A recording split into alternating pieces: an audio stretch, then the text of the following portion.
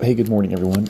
We're back here, and I'm just going to jump on a couple verses that I found real interesting in Proverbs 17, 18, and 19, just a couple in each chapter. Starting in verse 17, very fascinating verse in verse 10. A reproof entereth more into the wise than 100 stripes into a fool. It's pretty straightforward, is saying that someone who reproves, corrects, says, hey, I think corrects is a good word, is a wise man is going to enter more into that wise man than 100 stripes to a fool. Someone who's foolish does not take instruction, does not take reproof, does not take correction. But someone who wise does. And I know that's something that isn't easy to do all the time. But to take that instruction and to listen to it, to be open to saying, I was wrong, and asking for forgiveness and doing what's right. Skip to chapter 18 here in verse 9. He that is slothful in his work is brother to him that is a great waster. This is one of my mom's favorite verses, is someone who is slothful or lazy or half-hearted or in their work is someone who is a brother to him that is a great waster.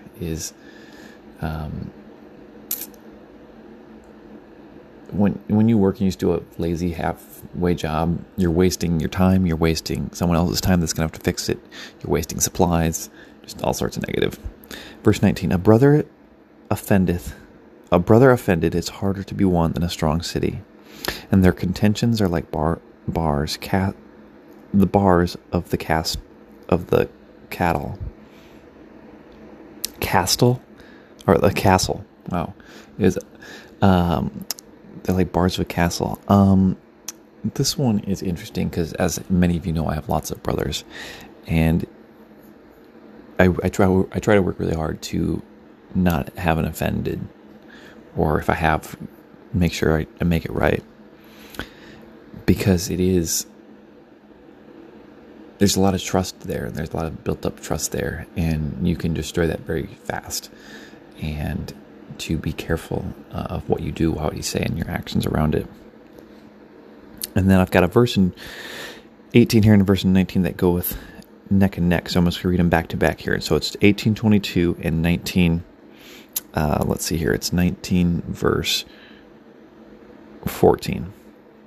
Whoso findeth a wife findeth a good thing, and obtaineth favor of the Lord. Houses and riches are the inheritance of fathers, and a prudent wife is from the Lord. Yes, and this is true, is that God, a prudent wife is from the Lord. I know that's the desire of my heart. Sometimes I'm an awful impatient person about this, but I know that it just, like it says in verse 22, whoever findeth a wife findeth a good thing, is looking and searching out and being diligent, being wise about searching for a wife is a good thing, because you're obtaining favor from the Lord. But also it's the Lord who really brings the prudent wife, and it's a great combo platter there. And then the last verse is verse 25 of chapter 19. Smite a scorner, and the simple beware, and reprove one that hast. Smite a scorner, and the simple will beware, and reprove one of understanding, and he will understand knowledge. There's a couple other verses in Proverbs like this. I didn't take the time to look them up, but is reproving or correcting a scorner can be a wild and dangerous thing, and you sometimes don't even know. I think it's a verse to the extent of, correct a scorner and he will hate thee, or something like that. And I know I've run into this with some people that I thought were at least just ignorant. At least they had some wisdom, I thought. And you corrected them, or said, hey, you ever thought about this? What the Bible says about this? And they hate you for it.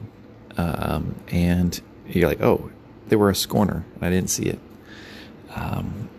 But someone who's understanding, correcting someone of understanding, they will understand more knowledge and they will appreciate it. And so I know that's what I strive to be, is someone who can take correction and appreciate it and learn from it. Do I always achieve it? Probably not. But that's what we're shooting for. So that's it for today. Big hunks of chapters there. And we will talk to you tomorrow.